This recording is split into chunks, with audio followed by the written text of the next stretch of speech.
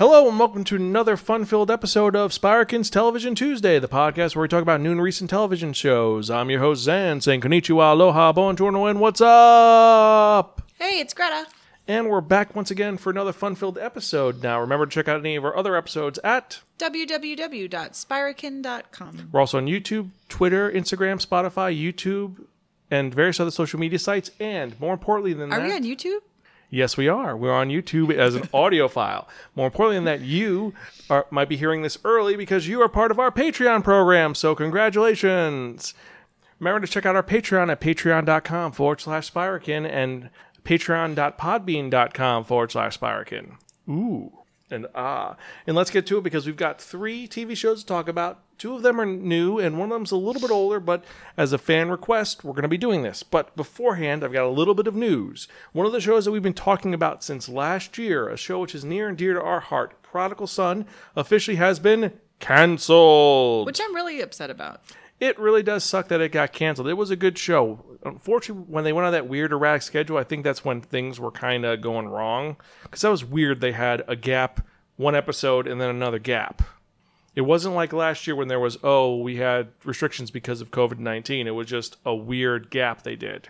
It's a great show, though, and it's a shame that they had introduced other characters. And while we haven't reviewed any of the recent episodes because we're behind, we might do a just straight-up rest of the season episode where we talk about everything that had gone on. What do you think? Just to kind of recap it? Yeah, we can. Also, remember, if you have any questions or comments or concerns, you can email us personally at zan@spirakin.com. Remember to like and subscribe. And one final reminder, how the show works is the first half is going to be spoiler-free, and then after the music, we have our spoiler section show. If you have not watched or read any of these things, stop when the music starts, and then once you've watched it, go back Unless afterwards. you like things being spoiled, and then stay tuned. Yes, because we've got some big spoilery things to talk about. But let's start off with the first one, which is a show which is really, really good and very compelling, I gotta say. Talking about Star Wars' The Bad Batch, Episode 3, Replacements, and this is directed by Nathan Villanueva. And I've got to say, this third episode, usually there's a 3-episode rule of is it going to be good or is it going to be bad? And this show keeps getting better and better. But it does help that this was made by an established group of characters that were made earlier in another show, right? Do you think it's as good as The Mandalorian? Different genre. I don't think it's as good as Mandalorian. Mandalorian is Mandalorian. But I like it. This is based on the Clone Wars, so it's dealing with a completely different thing. This is not a bounty hunter. These are former soldiers who are now on the run. It's not live action. It's CG. Cartoon, if you will. And this episode, I've got to say, was a lot of fun and set up a lot of little things, a lot of little Easter eggs. So, long story short, after the last episode, when the Bad Batch escaped from Salukami, they end up kind of crash landing on a moon where a pivotal piece of their ship is stolen from them. So they have to go... Well, no, something's damaged in flight. They land to fix it. They crash land to fix it. And then the part gets stolen by something. After it's been, quote-unquote, fixed. Yeah, and they now have to get it back. Meanwhile, on Kamino, you have Admiral Tarkin now getting a new assistant, and they're setting up a new elite squad that's going to be headed up by former Bad Batch member Crosshairs. And will these new non-clone soldiers be as good as the original clones, or are they going to be too independent thinking? That's how this episode goes, and it sets up a lot of things. Because they're recruits, right? Yes, they are not clones. They are just recruited from the Empire to be part of the army. And one's like, I can now have 4 square meals a day. And a roof over my head. This is great. Yeah, and this cements Crosshair as an actual threat. And also gives him a little more nuance to what's going on in his head. And a super leader.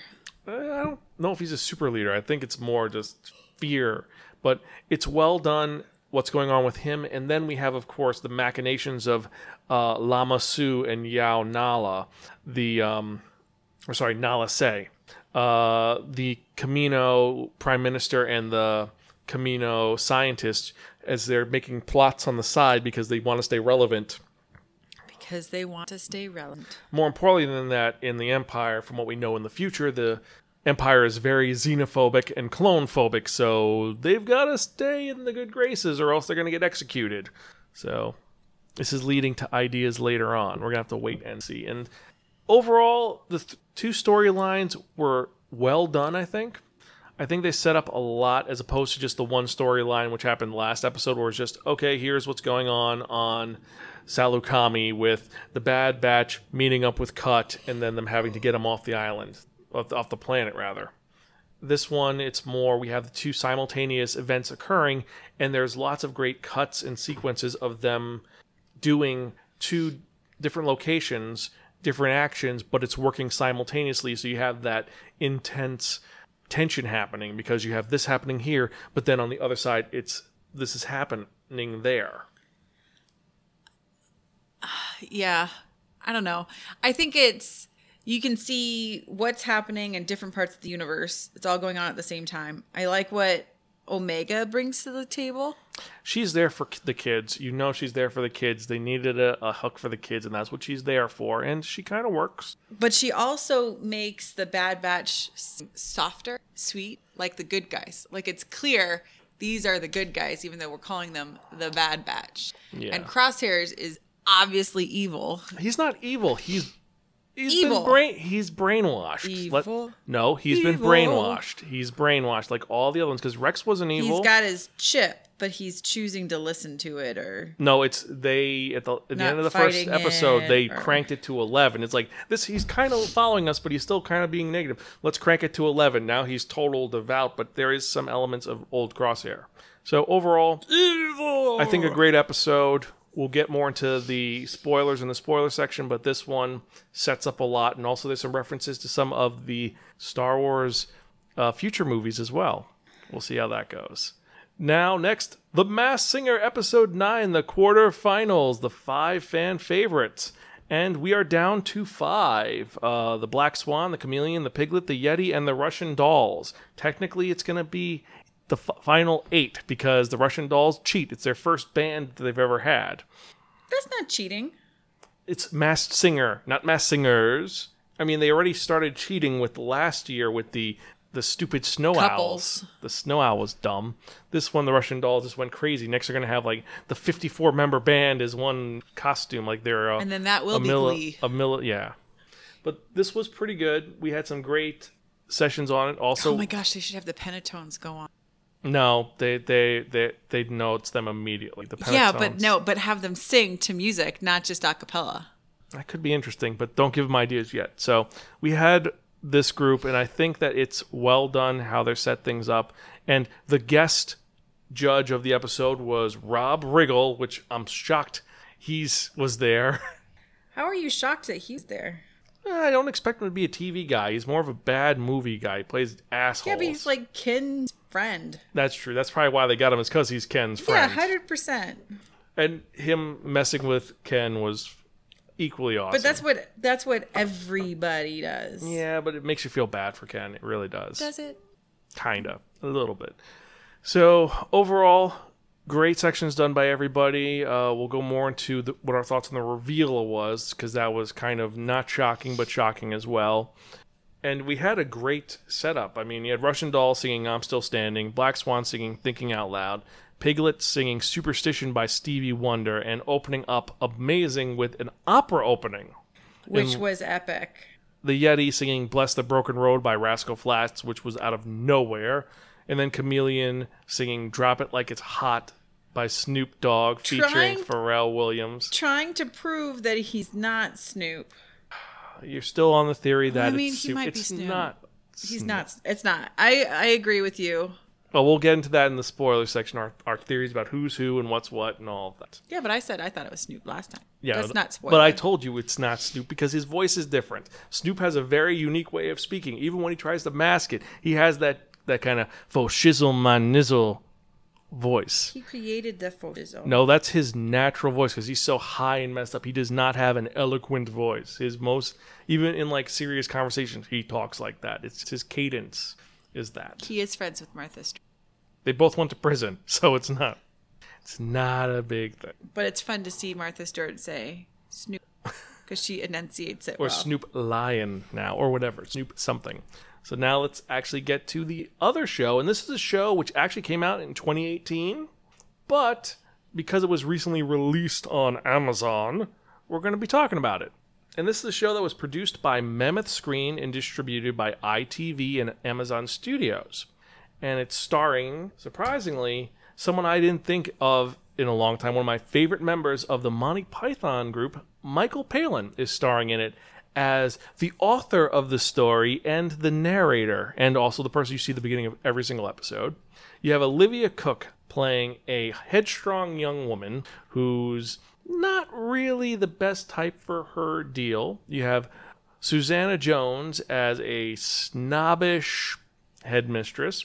Claudia Jessie as a very nice friend of Olivia Cooke's character who is trying her best to be a good friend, even though this might not be in her best interest. You have David Flynn playing Claudia Jessie's more strange brother. Is he strange? Weird. He's a little weird. You have Claire Skinner playing their mother. Simon Russell Bale playing the siblings' fathers. You have Charlie Rao playing a douchey guy who's engaged to Claudia Jess's character, and he is totally an elite snob.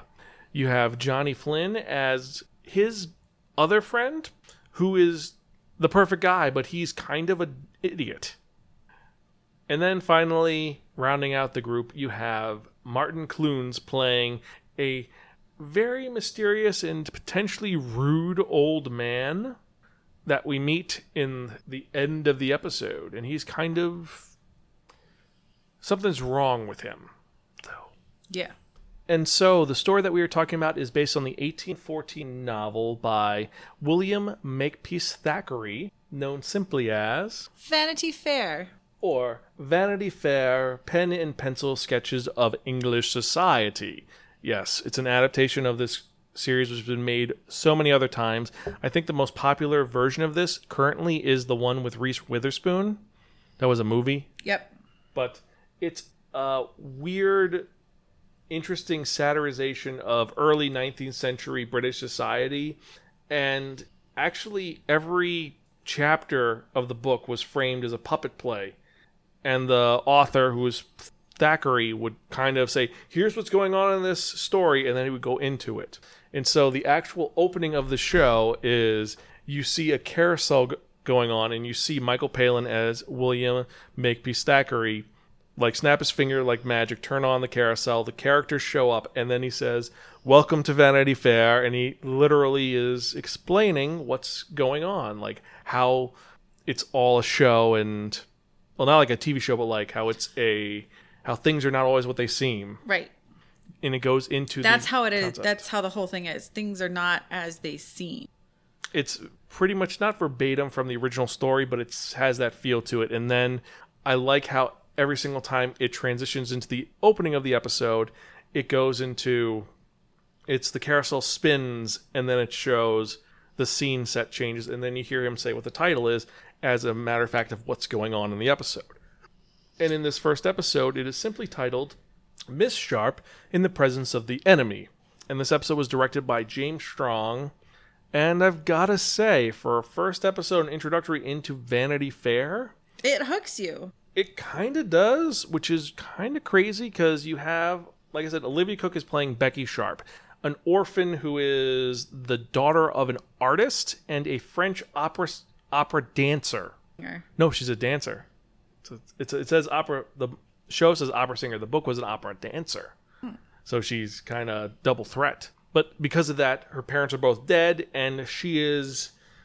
Would you say expelled, or does she quit? No, it's the end of term. She graduates. She completed schooling. Yes, at Miss Pinkerton's school for young ladies with her best friend Amelia Sedley, who is She's not her best friend. She's her only friend. A friend. She's the only one that tolerates Becky her. Sharp is Amelia's best friend. Yeah. Because she's suckered into it. The thing is that Amelia is too stupid to realize that Becky's a horrible person. She's too kind to realize it. She doesn't know that the world is a horrible place yet. And Becky is someone who's had to deal with so much, and she's essentially like everyone else, they have their life ahead of them, and Miss Pinkerton straight up says to her, yeah, you know what? I'm shocked that you were here. You were horrid, and I've got you a job. Yep. Essentially, thank me for getting you a job as a governess at a horrible place. Well, because otherwise she'd just be out on the street. Yeah. Everyone else is having a good life, and Amelia's like, no, listen, let me take you home. You have a week, because she hasn't arranged for anything for a week because you've on the street. You could stay with me, and maybe we'll find a different answer to your problem, which is the issue at hand. Like, maybe you can marry. Yes. Her brother Joss, played by David Flynn, who is an India company man who sells spices and things in India. And he's also a little bit childish. He's fussy. He's different. And then you have Amelia's fiance, George Osborne, a company man who is a soldier who is a bit of a snob because his parents are soldiers and merchants, and they want better than this family, the Sedleys, who have a dark secret. He doesn't want Becky Sharp as a sister-in-law. He wants his brother, like their arranged marriage. He already knows that he's stuck with the girl, which is he's okay with, even though his best friend's in love with her. But he refuses to have his sister-in-law be someone from nothing. If he's going to have a fancy pants brother-in-law that's a little silly, that's in India a lot and odd on his own right, he at least wants him to have a good marriage to, on paper, a good girl. He's just a horrible douche. Yeah. The parents... But he's just as bad as Becky Sharp. Yeah, that's true. But Becky is just... She's playing the system. She's totally playing the system, and really in a bad way. And the only person who really sees her for who she is in the beginning is the servant of the family, who's just straight up like, yeah. He's like, you're not going to be here long. It's like, enjoy it while you can. You're out of here. It's kind of rude. And we can't forget the best friend, William Dobbins, played by Johnny Flynn, who is stupidly in love with Amelia and is the better man, but he doesn't seem to have the... Gumption? No, I was going to say that, but he doesn't have the drive to... I was going to say the cojones. To throw away his friendship with George Osborne and say, I'm a better person than you, because he cares about her. Osborne is just using her, essentially, because he's engaged to her. I don't think he's using her. I think he doesn't love her. No, but I think that's his lot, and he's just going to deal with it. But George sabotages the events of the episode. Slight spoilers, but again, this is a book from 1860. And it's a required reading in a lot of schools, so it might sound a little bit familiar. Yeah. If you're a diehard Downton Abbey fan, even Miss Baxter references Becky Sharp. I mean, they reference a lot of old literature, but she's, oh, hold your tongue, Miss Sharp. Yes, very true. So, overall, a very intriguing show with a nice premise to it. So far, it's a great adaptation. It's an interesting adaptation, and I'm someone who's not a fan of Victorian literature, and I've got to say... You're stuck with me. Yeah, but I'm saying more importantly than that, it's something which actually will draw you in. It's something that you can enjoy because of all the little subtle things going on. So, I think that's it for our non-spoiler reviews. Remember, you can check out any of our episodes at www.spirekin.com, iTunes, Spotify, YouTube, and all the other social media sites. Remember to support our Patreon at patreon.com/Spirekin, where you can check out any of our 4 tiers, which will give you different benefits based on which tier you get. Help us to make this podcast great. We're going to do the best we can to keep going. And as usual, I'm Zen. I'm Greta. We're gone, so we'll catch you guys next time, and keep watching TV. See you in a moment. Bye.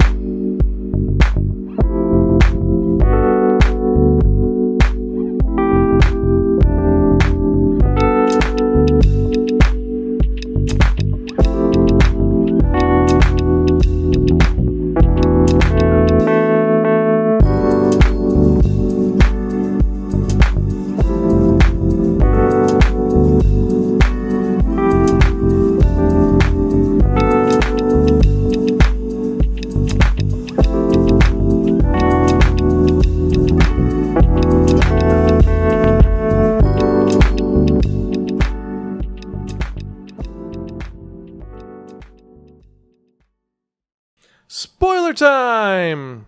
Spoiler time! So yes, we're now back to the spoiler section. So if you have not watched these, stop listening now and go watch the stuff beforehand, because we're going to spoil a lot that's going on.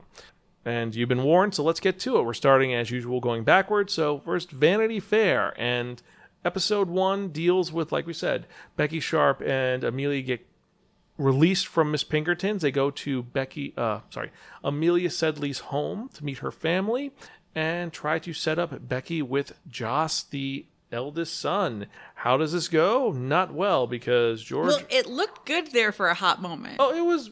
She had him wrapped around her finger. The only problem was that, one, the first time he was going to propose to her, he saw cake. He got distracted. He literally was like, Miss Sharp, I want to, cake. And he just stops to get cake. And she's like... What were you going to say? Keep saying it.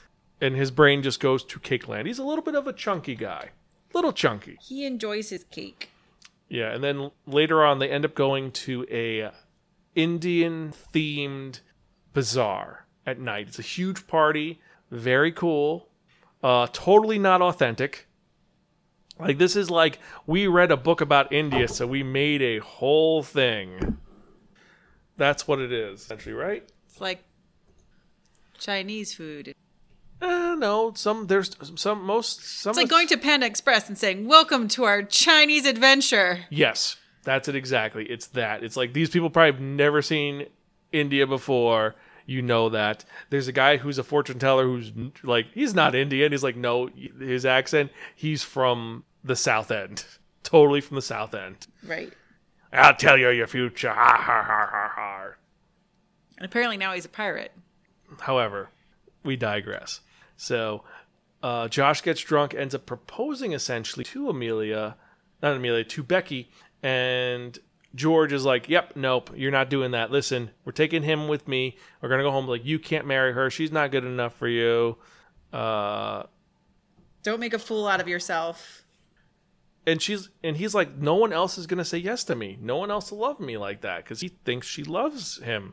Yeah, she's playing him, but she's been really nice to him. She's not being jerky to him.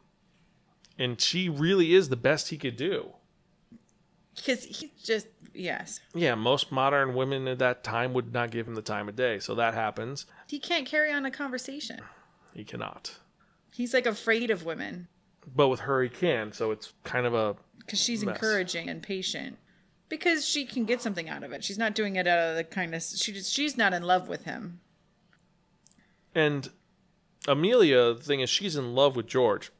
Always has been. And he treats her really badly.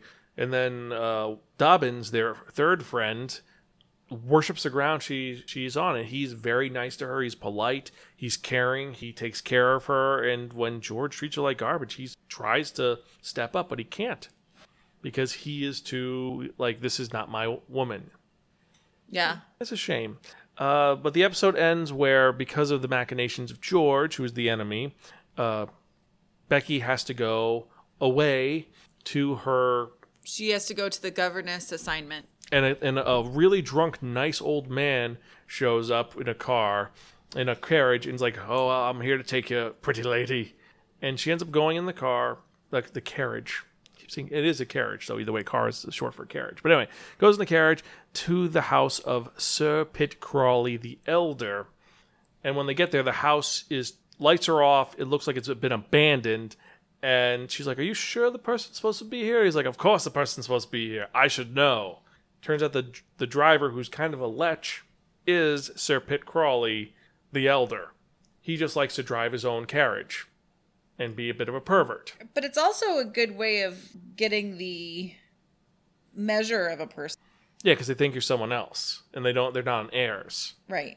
But he's still really, like, there are red flags all over the place with him. He's very... It's like, are you sure you're going to be okay alone in this room? Like, wink, wink, nudge, nudge. Like, oh, I can come in and stay with you. And she's like, no, I'll be fine. And props the chair against the door. Yeah, he totally is going to take advantage of her at some point, or try to.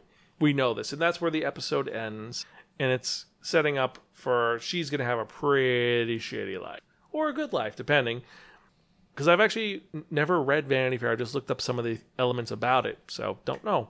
But so far, it seems interesting. It's not terrible. But now let's get to another show, a different show, a more musical show. Yes, we're talking about Masked Singer. Who is that? Yes, The Masked Singer.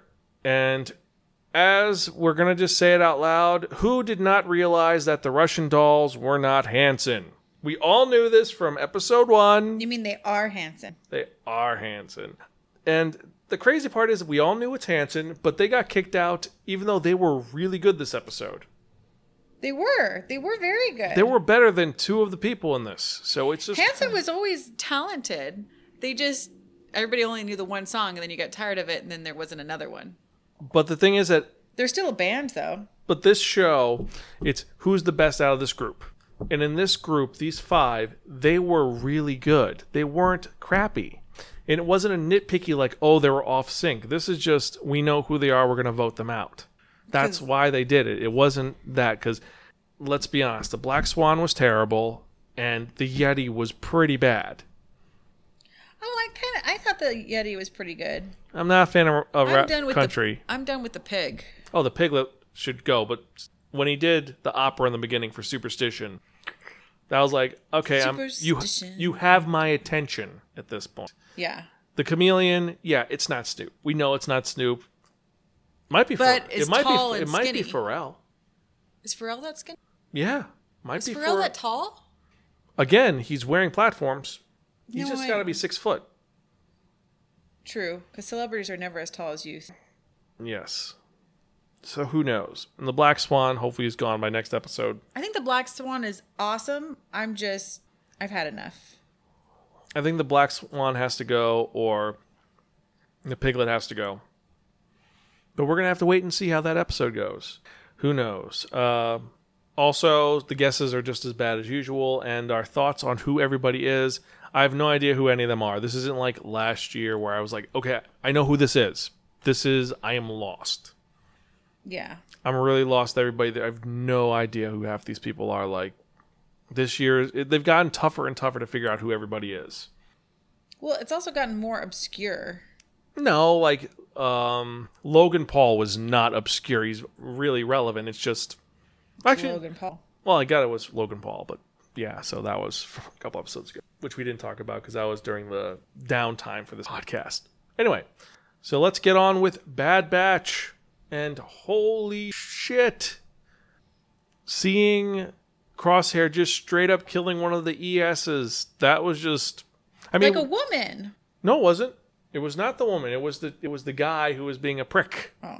He totally deserved it, but it still sucked. Because you saw it was like, he's like, yeah, no, we're not going to do this. We're going to go back and say that we failed. And he's like, you know why they put me in charge? Because I follow orders. Boom. And just kill them. And then they look at him like, what do we do now? It's like, finish the mission. And the guy says no. And so he kills him. And he's like, okay, kill the rest of them. And they just slaughter this group that they were supposed to catch on Duran. Because they were trying to find Saw Gerrera. And none of them knew where he was. Turns out that they're civilians. They're just getting rescued off the planet. And they just get slaughtered by Crosshairs. And that's just such a chilling moment. Yeah, I don't like Crosshair. He's a bad guy. He's not a bad guy. He's been brainwashed. That's the truth. And then we see the elements of him regretting his decisions at the end of the episode when their barracks is the old clone Troop 99's barracks, and he's in his old spot. But as he walks in, he stops and he looks at the hatch marks that Wrecker used to make every time they had a successful mission, and he stops for a second and he sees the paintings that Tech put down and the slashes that everybody did, and he's like, this feels weird. I don't know. He seems to be sleeping just fine. No, the last scene is him just staring, just kind of... He's fine with his actions. He's upset that he betrayed his brothers. And he does not like the other ES members, because all the ES members, when they met him, they were giving him crap, saying, oh, you're just a clone. You don't know what it's like. Because when the get-go happened, they were immediately rude to him. And they were worse than the regs. Because the regs, they treat him like garbage. But the ES troopers, who are now under his command, they will do whatever he says now because he's proven because himself. he'll kill them. Yeah. And finding out about now Vice Admiral Rampart's role in everything, that's really cool because he actually made the project that he's working on that Tarkin puts him in charge of is referenced in Rogue One when they're looking through the files for the Death Star plans. Oh, interesting. So I didn't know that. And they're replacing all of the clones with non-personnel. With non-clone personnel, which is going to be pretty bad for the clones, but I mean, they're clones. But we see that the real troopers, the non-clone troopers, they can't shoot for anything. Clone troopers can shoot. They're good. So the non-clone troopers, No. They're just not that accurate. Remember the clones or the troopers in the end of Mandalorian Season 1? Them trying to shoot the can, just missing horribly and like, it's not working. Let's try it again. Great sequence in the first, the Season 1 finale of Mandalorian, that whole sequence, them just trying to fire. But while this is going on, Tarkin showing his hatred for clones, we have Lama Su and Nala Se, the Kaminoan scientist and prime minister, plotting. Well, I don't think that Nala Se is plotting. She's just stuck in the situation where she's like, yeah, you did this before. You think that you can perfect this? And she's like, yeah, I think so, but I need raw material from one of the clones to make an enhanced soldier. And so do you think that's code for she needs DNA? And they're not going to give it willingly. But who does she need it from? Does she need it from Jango Fett? Are they going to be hunting him down? Or, well, he's dead, so they're going to need Boba. Or are they going to be looking for one of the Bad Batch? But the thing is with the Bad Batch is they have flawed DNA. So they can't get it from them. They can't, unless it's... The only one which makes sense that would have perfect DNA at this point is maybe Omega. So it might be her that they're after. And what do they need from her? Just a vial of blood? A tooth? No. To make clones, they're going to need a decent, like a steady amount of DNA. So we don't know. Now, going back to the Bad Batch themselves, our main characters, this episode was, besides a little character building, them landing on a moon that's crash landing, and then them having to deal with an Ordo Moondragon who stole their parts. Kind of cool seeing them interact. Moondragon. Do you know what I've learned about moondragons? What? They don't like light being shined in their face. Most people don't like light being shined in their faces. But it's not a person. A dragon. Well, it's not a dragon, it's a lizard. It's like a Komodo dragon. It's not a real dragon. Like a Cryot dragon is like that big giant monster. This is not a Cryot dragon either. But anyway, or Crate dragon. It's a dragon. Kind of. But I like that when they were crashing, Wrecker's like, we're gonna die. They looks at Omega and he's like, well, I mean, we're not gonna die. We're gonna be just fine. Everything's going to be okay. And Hunter has I half expected him to go, mommy. He doesn't have a mommy. But it's the quintessential. Yeah, big sky line. I like that Hunter has to tell Wrecker, we have another person. You can't be greedy. And he's like a little kid. He's really like a petulant kid. Like, I'm still hungry. It's like, oh, rations. He's like, oh, no. He's like, she doesn't even have a place to sleep.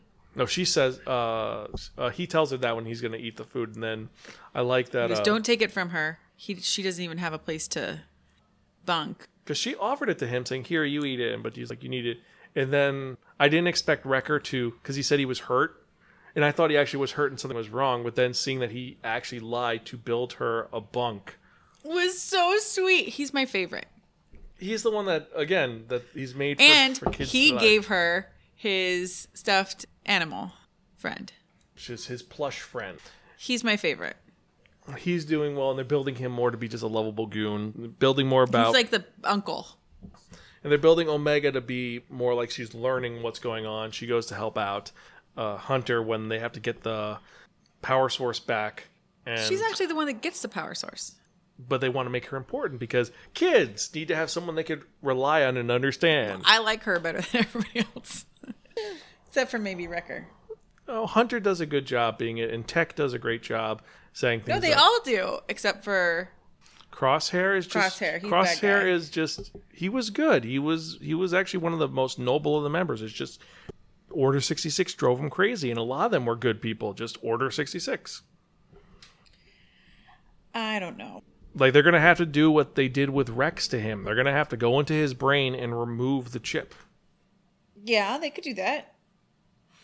But we don't know where that's going to go. You didn't have a lot for Echo to do, really. I mean, Echo was doing some repairing, and then he's the one that found that there was the Ordo Moondragon by finding the slash marks on the ship. But he really didn't do much. I would have liked to have seen him go out there as well. Because they're down to just... Their offensive team is now Wrecker and Hunter. That's it. They're the ones that's their scouts now. Like, Tech is just gonna... I'm gonna fix the ship. That's all he's doing. And Echo is their mechanic, essentially. Yeah. It feels off. Their balance feels off. But maybe that's because, since they're missing but they're Crosshair. only off by one. Yeah, but just see, it feels like you could feel an imbalance in the group. And Omega is starting to feel that because she's able to adapt. Hopefully she gets something that's her niche, that's her specialty, besides her being I think we're going to find the out only soon. female clone. I hope it's not that she has midichlorian, because that's going to be dumb. It's really going to be dumb if she's a Jedi. Keep Jedi out of the show, except as something that they may be hunting or may be dealing with. But overall, this is one of the better episodes of the series so far. The first one is amazing, but that's also because it was a 90-minute episode, so it should really count. It's like 3 episodes in one. But this is a stronger episode than episode 2, I think, because we get more of what's going on with Crosshair. And we see the team dynamic now that they are officially on the run and they have to maintain their home, which is their ship now. Because they're civilians now. Well, they're deserters, so. But they're the good guys. Even though they're called a bad batch. That's because they're a bad batch of clones, which makes sense. But they're not really the good guys. Think about it from the politics point of view. The Imperial Empire, their number one squad has abandoned their post and left after refusing to follow orders for the new government. Yeah, I get it. They're traitors to the Empire. Now, for Star Wars fans, that's 100% true because our main characters that we enjoy are all rebellion. So, yeah, they're the good guys, but we have all the factions to deal with, but the Empire is horrible. Sorry, 501st members who are listening. But a lot of them know that they're the bad guys. Yeah, but the bad guys doing good. But they're good. Yes, they are. Like Wreck-It Ralph. And that's what the 501st is. They're bad guys doing good. And they are bad guys doing good in this one. But they haven't done anything good, really. They just saved the day for their fellow deserter, and now they crash landed. Don't know what's going on in the next episode, though, but I will say that I am liking this director, Nathan Villanueva. I don't know, something about him makes him seem interesting. I don't know what his direction style. It works a little bit. I don't know why. Cool name. Definitely a cool name. Anyway, so that's it for this episode, as usual. Hope you guys enjoyed. If there's another show you want us to talk about, let us know. You can email us at zan@spirekin.com or tweet us at Spirekin. The next show that we're really going to be talking about that we're focusing on is Loki. That's going to be in the middle of June, but we do need something else. I don't know what we're going to do, though. I mean, there's got to be some other show that's coming out. I mean, Lego comes out soon, but we need some other good shows. We'll find something else to talk about. Worry not, ladies and gentlemen, besides this. So, as usual, I'm Zan. I'm Greta. We're Gonzville. Catch you guys next time, and keep watching TV. See ya.